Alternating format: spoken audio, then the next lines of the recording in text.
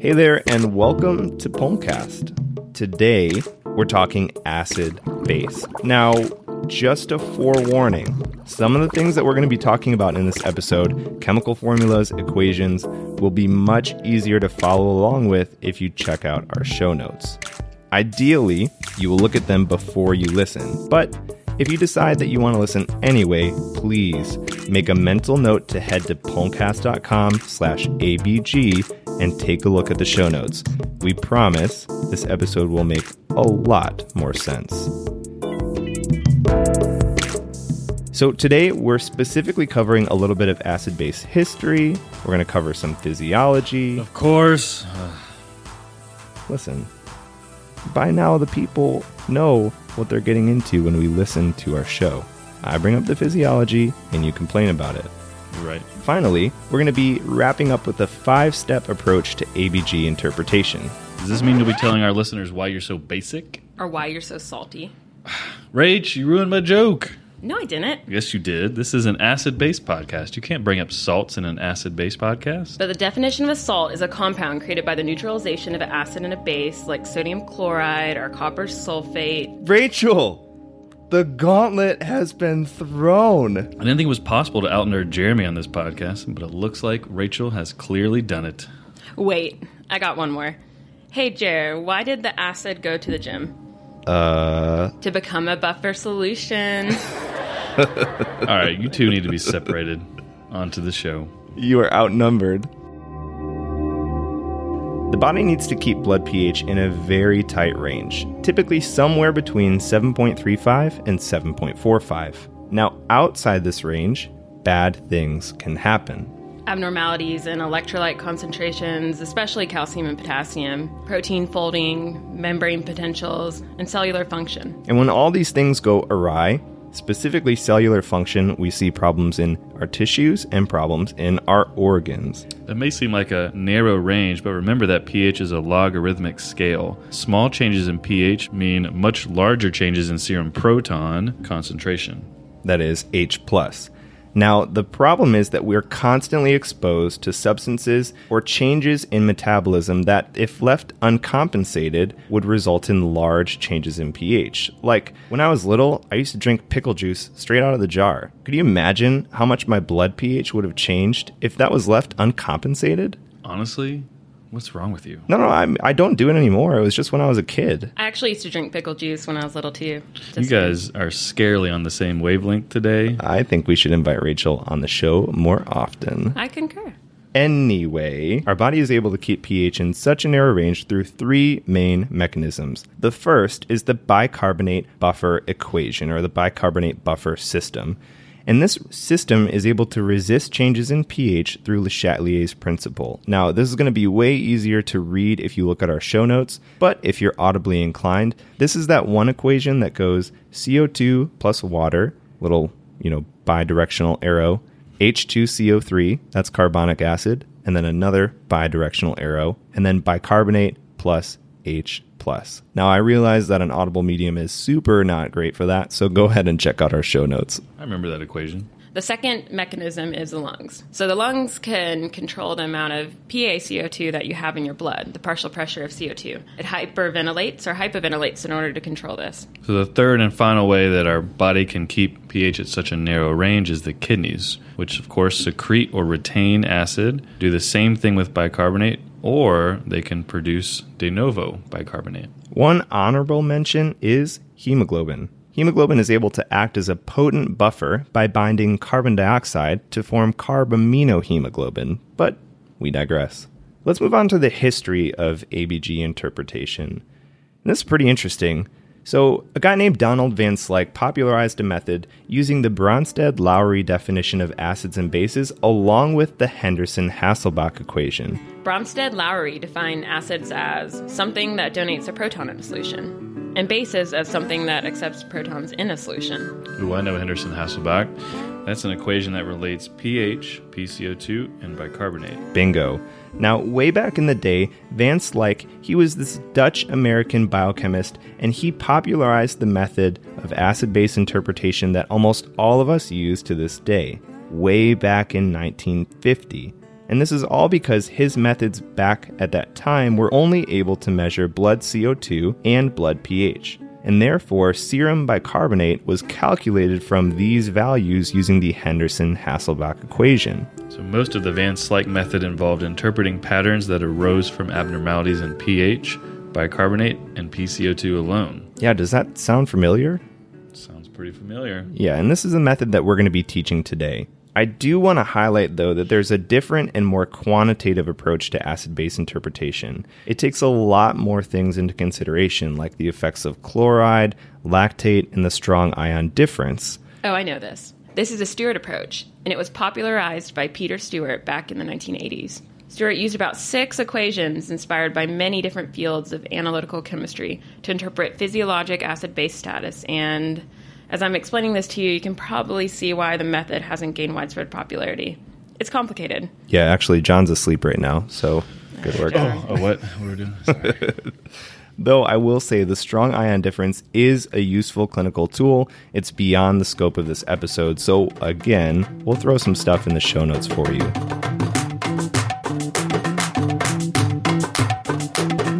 On to the 5-step approach to ABG interpretation.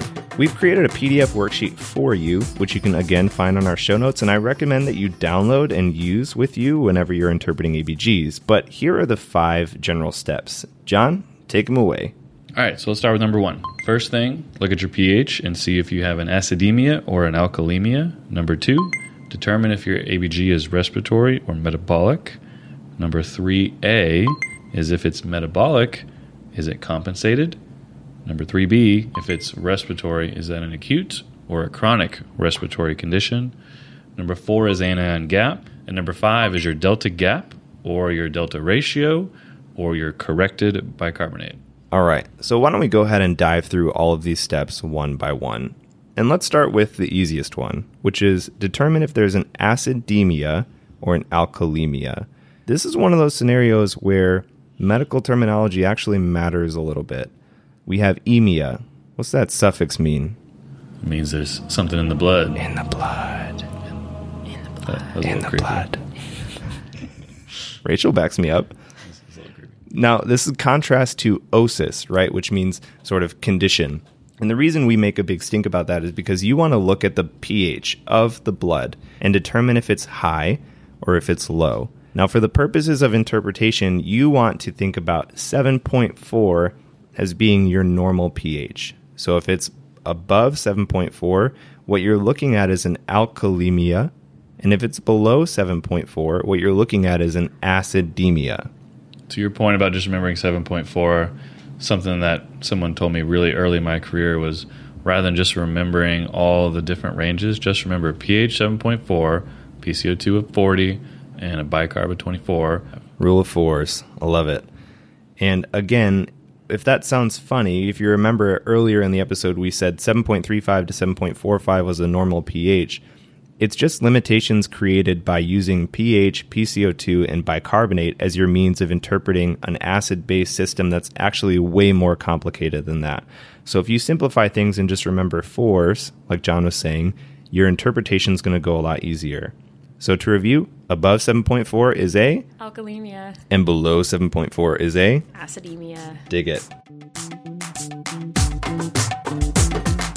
Let's move on to number 2. Determine if it's respiratory or if it's metabolic. So the way I think about whether a process is primarily respiratory or metabolic is I replace the word CO2, or carbon dioxide, with acid, and I replace bicarb, or HCO3, with base. So if your acid is high or your CO2 is high, are you going to have an acidosis or an alkalosis? That would be an acidosis because your acid's high. Yep, perfect.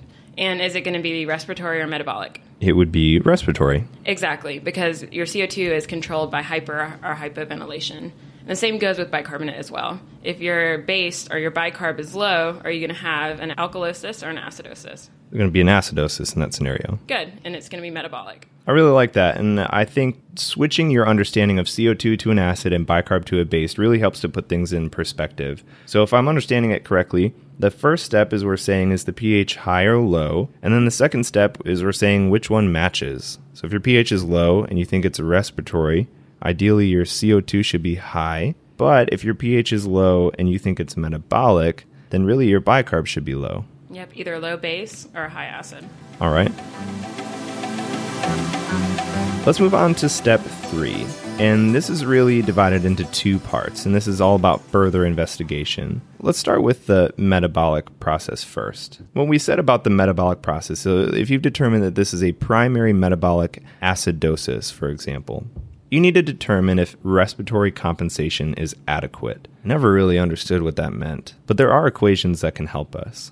When I was learning ABGs, I always thought respiratory compensation meant that when you had a metabolic acidosis, you were able to breathe off enough CO2 to bring your pH to normal, meaning to 7.35 and 7.45. It was only until after practicing medicine that I figured out that wasn't the case. So imagine if you came in with a pH of 6.8. It's physiologically impossible for you to blow off enough CO2 to compensate all the way back up to 7.35 or 7.45. But that doesn't mean that you're not working. So there are equations out there that can help us. The most helpful equation in a metabolic acidosis is Winter's formula. It's going to be way easier if you can look on the show notes for this actual formula, but remember the name, Winter's formula. Just to read it out to you, it is 1.5 times your bicarbonate plus 8 with a sort of fudge factor of 2, plus or minus 2. Now what this does is it gives you a new normal PCO2. So let's give you an example. Let's say your bicarb was 10. You do 1.5 times 10, and that gives you 15. You add 8, and that gives you 23. And then you have plus or minus 2. So 23 plus 2 is 25. 23 minus 2 is 21. What that means is that your new normal CO2 should be somewhere in the neighborhood of 21 to 25. And that means that you are now compensated from a respiratory standpoint. So to say it differently, if your bicarb is 10, your new PCO2 to compensate that should be between 21 and 25. Let's say we have a DKA patient and their pH is 6.8. And we look at the gas and their PCO2 is 23. So by Winter's formula, they are quote-unquote compensated. What's their pH going to be in that scenario? In that scenario, using the Henderson-Hasselbalch equation, which we'll throw in the show notes, that person's pH would be compensated up to 7.25 if they were successfully able to breathe off their CO2 all the way down to 23. Not too bad. Which isn't too bad, but it's outside the normal range of 7.35 to 7.45. So if you were only looking at the pH, you would be tempted to say that this patient is uncompensated. Right. But if you were to walk into the room, you'd see somebody like huffing and puffing at the bedside. Right. I think that's a really good point. I think a lot of new providers in general are purely looking for a normal pH to say if someone's compensated or not. So I'm glad you brought that up. Yeah, so really, just to remind you guys, check out Winter's formula in the case of a metabolic acidosis, with the idea being that if your bicarb is low, your PCO2 should also be low in order to compensate that. Have you found Winter's formula to help you in clinical practice? Yes.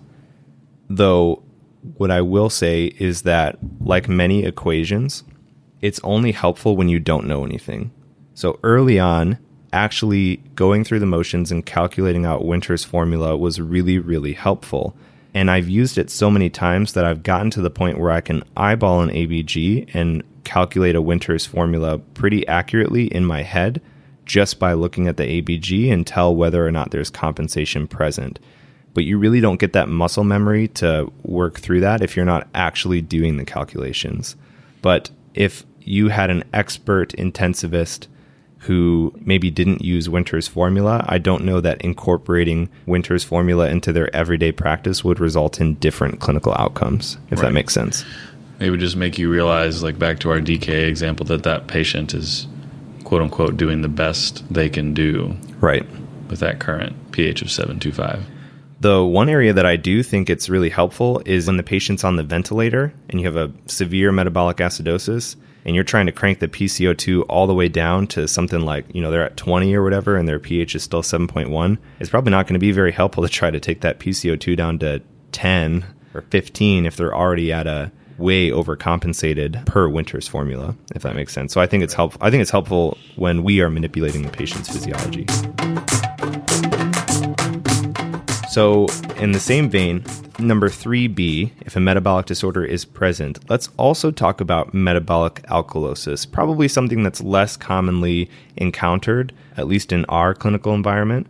If your bicarbonate is high, that's a metabolic alkalosis. And if you have a metabolic alkalosis, your lungs will also try to compensate that by holding on to CO2. So there are formulas out there to figure out if your CO2 is in the right range to compensate for that metabolic alkalosis. But to be 100% honest with you, I'm one of the nerdiest people out there, and I never use this formula ever. If there's some nephrologist out there who does use it, please hit us up and tell me why you do. But the way that I think about it is that your PCO2 should really be, if you have a metabolic alkalosis, your PCO2 should be somewhere between 40 and 55. It should be above 40. You should be trying to hold on to acid to compensate that base. So the teaching point there is if you encounter a patient who's got a metabolic alkalosis and they have a PCO2 less than 40, something's wrong. They're not compensating that metabolic alkalosis appropriately. What are some examples of why something would be wrong? Like, what would make them not compensate? Oh, God, I don't know. CNS? Probably something wrong with your brain. Why do you think metabolic alkalosis is so confusing to new providers? Because we never see it. We know how to dominate acidosis. Right. But alkalosis is kind of like not really that sexy. Because we see metabolic acidosis every day with DK, sepsis, etc., and respiratory acidosis every day with COPD. What are you going to do? Like, I don't know, a hydrochloric acid infusion to correct it? I think the most common metabolic alkalosis that we do see, though, is contraction alkalosis. Yeah. Right. Through chloride loss and bicarbonate retention from Lasix diuresis or loop diuretics, which is super common. And anybody remember what you used to treat contraction alkalosis? Diamox, acetazolamide. It's one of the side effects of Diamox is metabolic acidosis. So it makes it the perfect medication to counteract the effects and also give you a little bit of diuresis. For those of you following along our 5-step process, we're on step 3. We just covered step 3B, what to do if there's a metabolic disorder present, and we're going to skip up to 3A, what to do if there's a respiratory disorder present. In this scenario, we want to determine if it's acute or if it's chronic. So far, we're looking at the ABG, we've looked at the pH, we've decided if it's acidemic or alkalemic. Then we've decided, based on the CO2 and bicarb, if it's respiratory metabolic. We think it's respiratory. And now we're trying to decide if it's acute or chronic. Is that right? That's right. Sweet. So one time I got a consult from another provider for a PaCO2 of 110. Woo! And That's guess high. what that pH was? Was the patient awake or not awake? Awake. Oh, then it was 7 point pretty good. 1.4. 7.34. Wow. Really? That's Yeah. impressive. That's amazing. Probably the highest I've seen. What was the underlying abnormality? Severe COPD. Severe COPD. So where does that patient live? What's their normal PCO2? 7.3, probably like 95. Yeah. 90s, 80s or 90s probably. So I have a corollary story to that. I had a What was their patient. bicarb? Do you remember? Bicarb was like 55 or something. Wow. Yeah, Wow. 55. Impressive. So I have a corollary story to that. I had a patient come in after an unknown CNS depressant overdose. To this day, we still don't know what the patient took. But the PCO2 was 80, and the pH was, any guesses out there? She was not awake. 6.8. 6.9. 6.8. Now check a out lot. the stark difference. So we have a patient who had a PCO2 of 110 and a pH of 7.3 something, and a patient with a PCO2 of 80 and a pH of 6.8 something.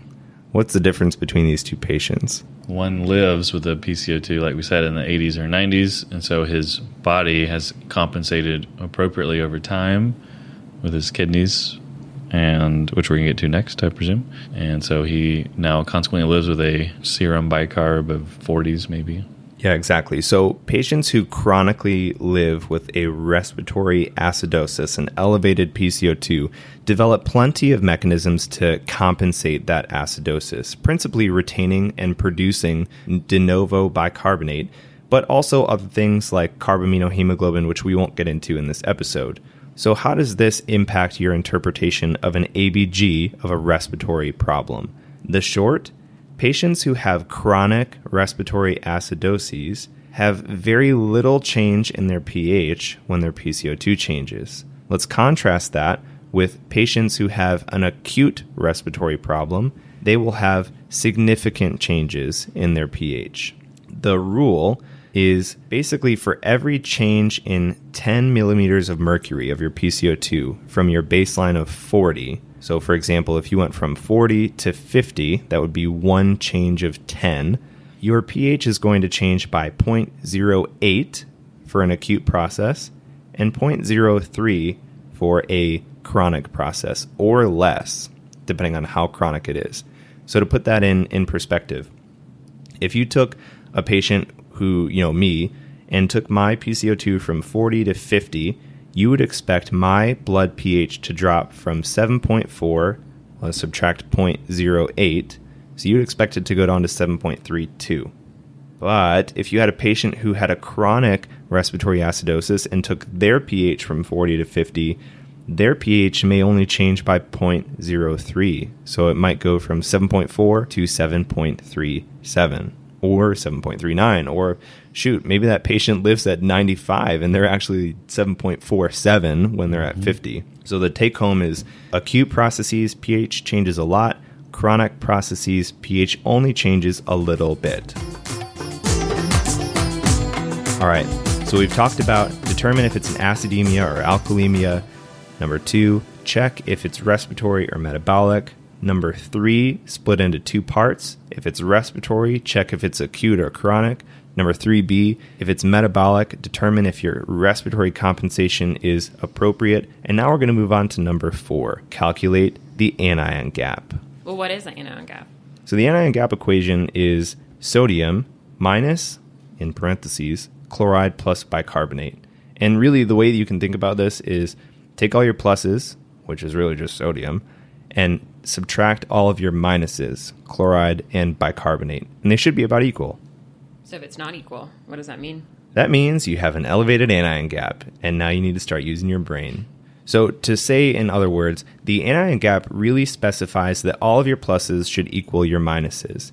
If you have an elevated anion gap, what that means is that you have some minuses in the mix that are not chloride and are not bicarb. If only we had a mnemonic to remember all of those minuses that could possibly be in solution. If only, that'd be great. Man, I'm struggling to remember what it might be. Something like dirt bags. Brown sticks? Brown sticks? No. Someone is in their car shouting mud piles at us right now. Mud piles, you dummy. Mud piles. Mud piles is the mnemonic that we often use to specify what might be elevating our anion gap. And what I really want, we'll talk about mud piles in a second, but what I really want to highlight here is that each chemical on the mud piles mnemonic list has the ability to dissociate in solution, to donate 1 proton, and then donate 1 negative anion. So when we talk about the anion gap, what we're talking about is extra somethings in the mix that are negative. So for example, methanol will dissolve into solution, and it will donate 1 proton and 1 negative anion. And that negative anion is what serves to elevate the anion gap. So if you see an elevated anion gap, you really need to start thinking, which negative anion do I have in solution, by remembering mud piles. Anybody want to go through it? So M, methanol. U, uremia. D is DKA, diabetic ketoacidosis, but don't forget your other ketoacidoses. Whatever. Alcoholic ketoacidosis and starvation ketoacidosis. So then it should be K, ketoacidosis, right? I know, but then it'd be muck piles. That sounds kind of cool. It's worse than dirtbag. P, paraaldehyde. What is paraaldehyde? It's one of the solvents used in antifreeze, in the old antifreezes. Antifreeze drinkers. Yep. Yeah. Isoniazid is I. Also iron. Yep. This mnemonic really doesn't work all that well. Yeah, that's frustrating. L is for lactic acidosis, our favorite elevated anion gap contributor. E is ETOH, or ethylene glycol. And S is salicylate.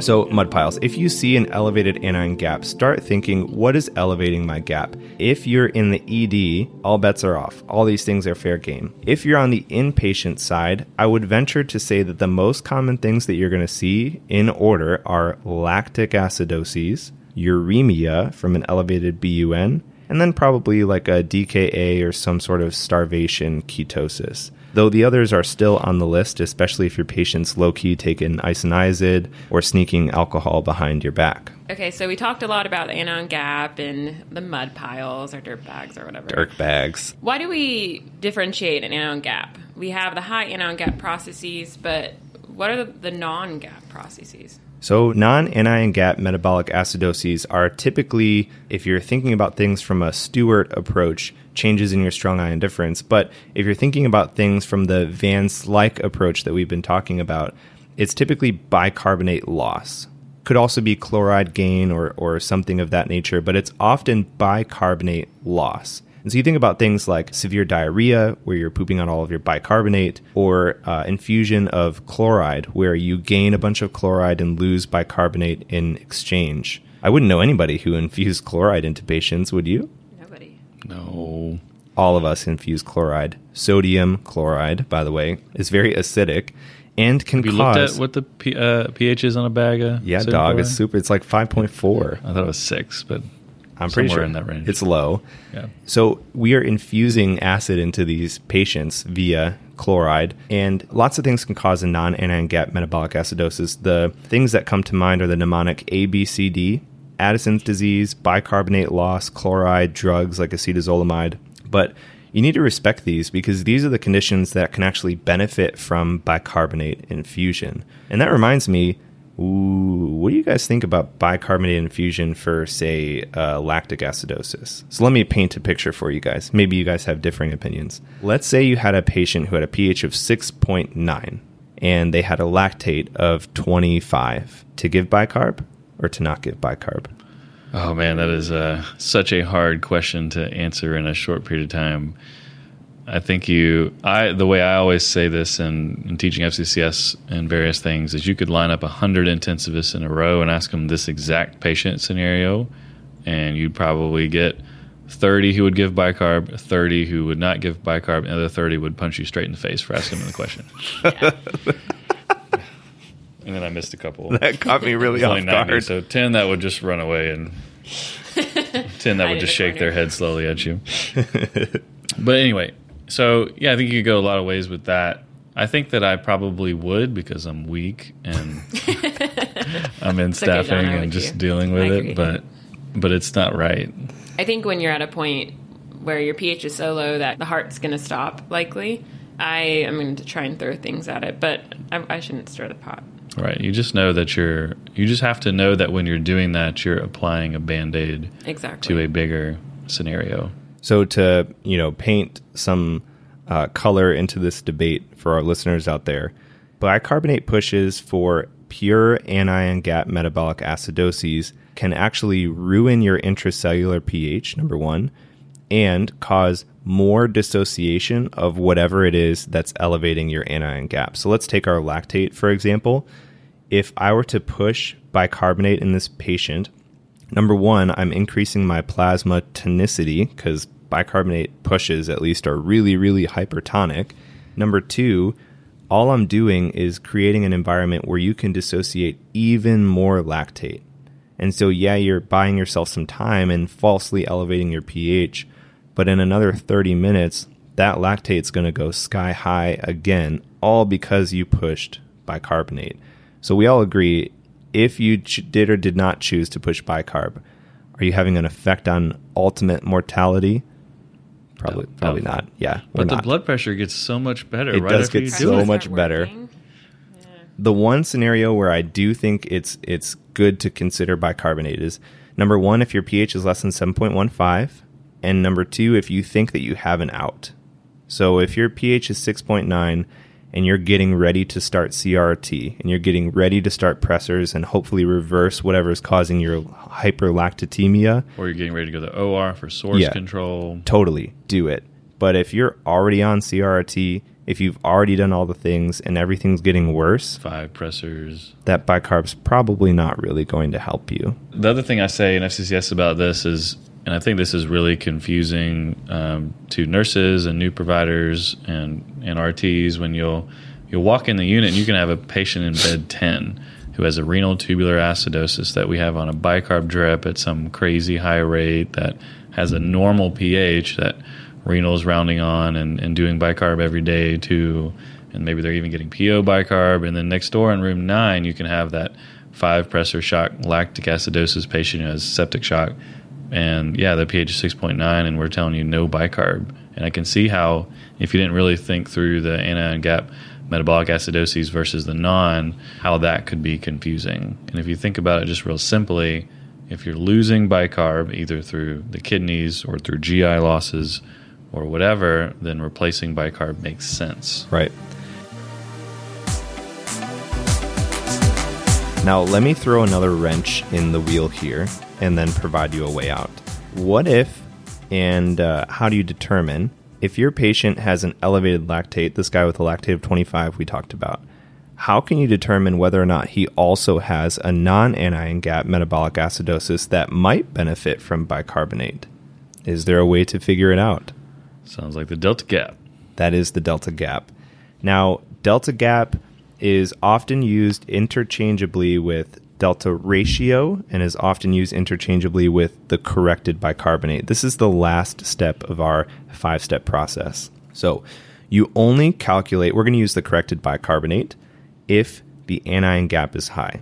So if you go to step 4 and you find that there's an elevated anion gap, go ahead and move to step 5 and calculate your corrected bicarbonate. What the corrected bicarbonate, a surrogate for the delta gap, does for you is it answers the question, is my metabolic acidosis pH low only because of an anion gap, or is there something else going on? The equation is pretty simple. Anion gap minus 12 plus bicarbonate. And again, this is in the show notes. So there's only 2 results you can have. Well, technically 3. 2 that matter.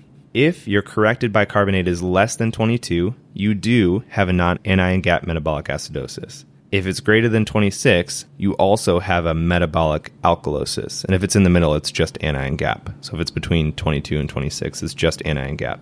So to put this in perspective, let's say our guy had a pH of 6.9, a lactate of 25, and his corrected bicarbonate was 19. What that would tell you is that his pH is 6.9 not only because he has an elevated lactate, but also because he has a non-anion gap metabolic acidosis. Does that color your perspective on giving bicarbonate maybe to this patient just a little bit? Yeah, no, I think I would feel much more comfortable giving him a little bit of bicarb. Glad we're talking about this. I see new providers all the time still trying to get a grasp of the basics, and this just doesn't get, the delta gap just doesn't get on their radar until they're much farther along in practice. So I'm glad we're talking about it. So the delta gap has the ability for you to determine, for example, if a patient has a respiratory acidosis plus an anion gap metabolic acidosis plus a non-anion gap metabolic acidosis. Woo! Talk about some acid-base problems. Now, I totally realize that this is not the ideal medium for you to learn your acid base, but hopefully our discussion was helpful for you to give you a good starting point. What we'll do is put everything in the show notes, and we'll go through 1 or 2 cases on a video and link that in the show notes for you as well. Well, until next time, keep breathing, keep streaming, and keep reading. And check out our show notes, homecast.com/ABG. Toodles. Toodles.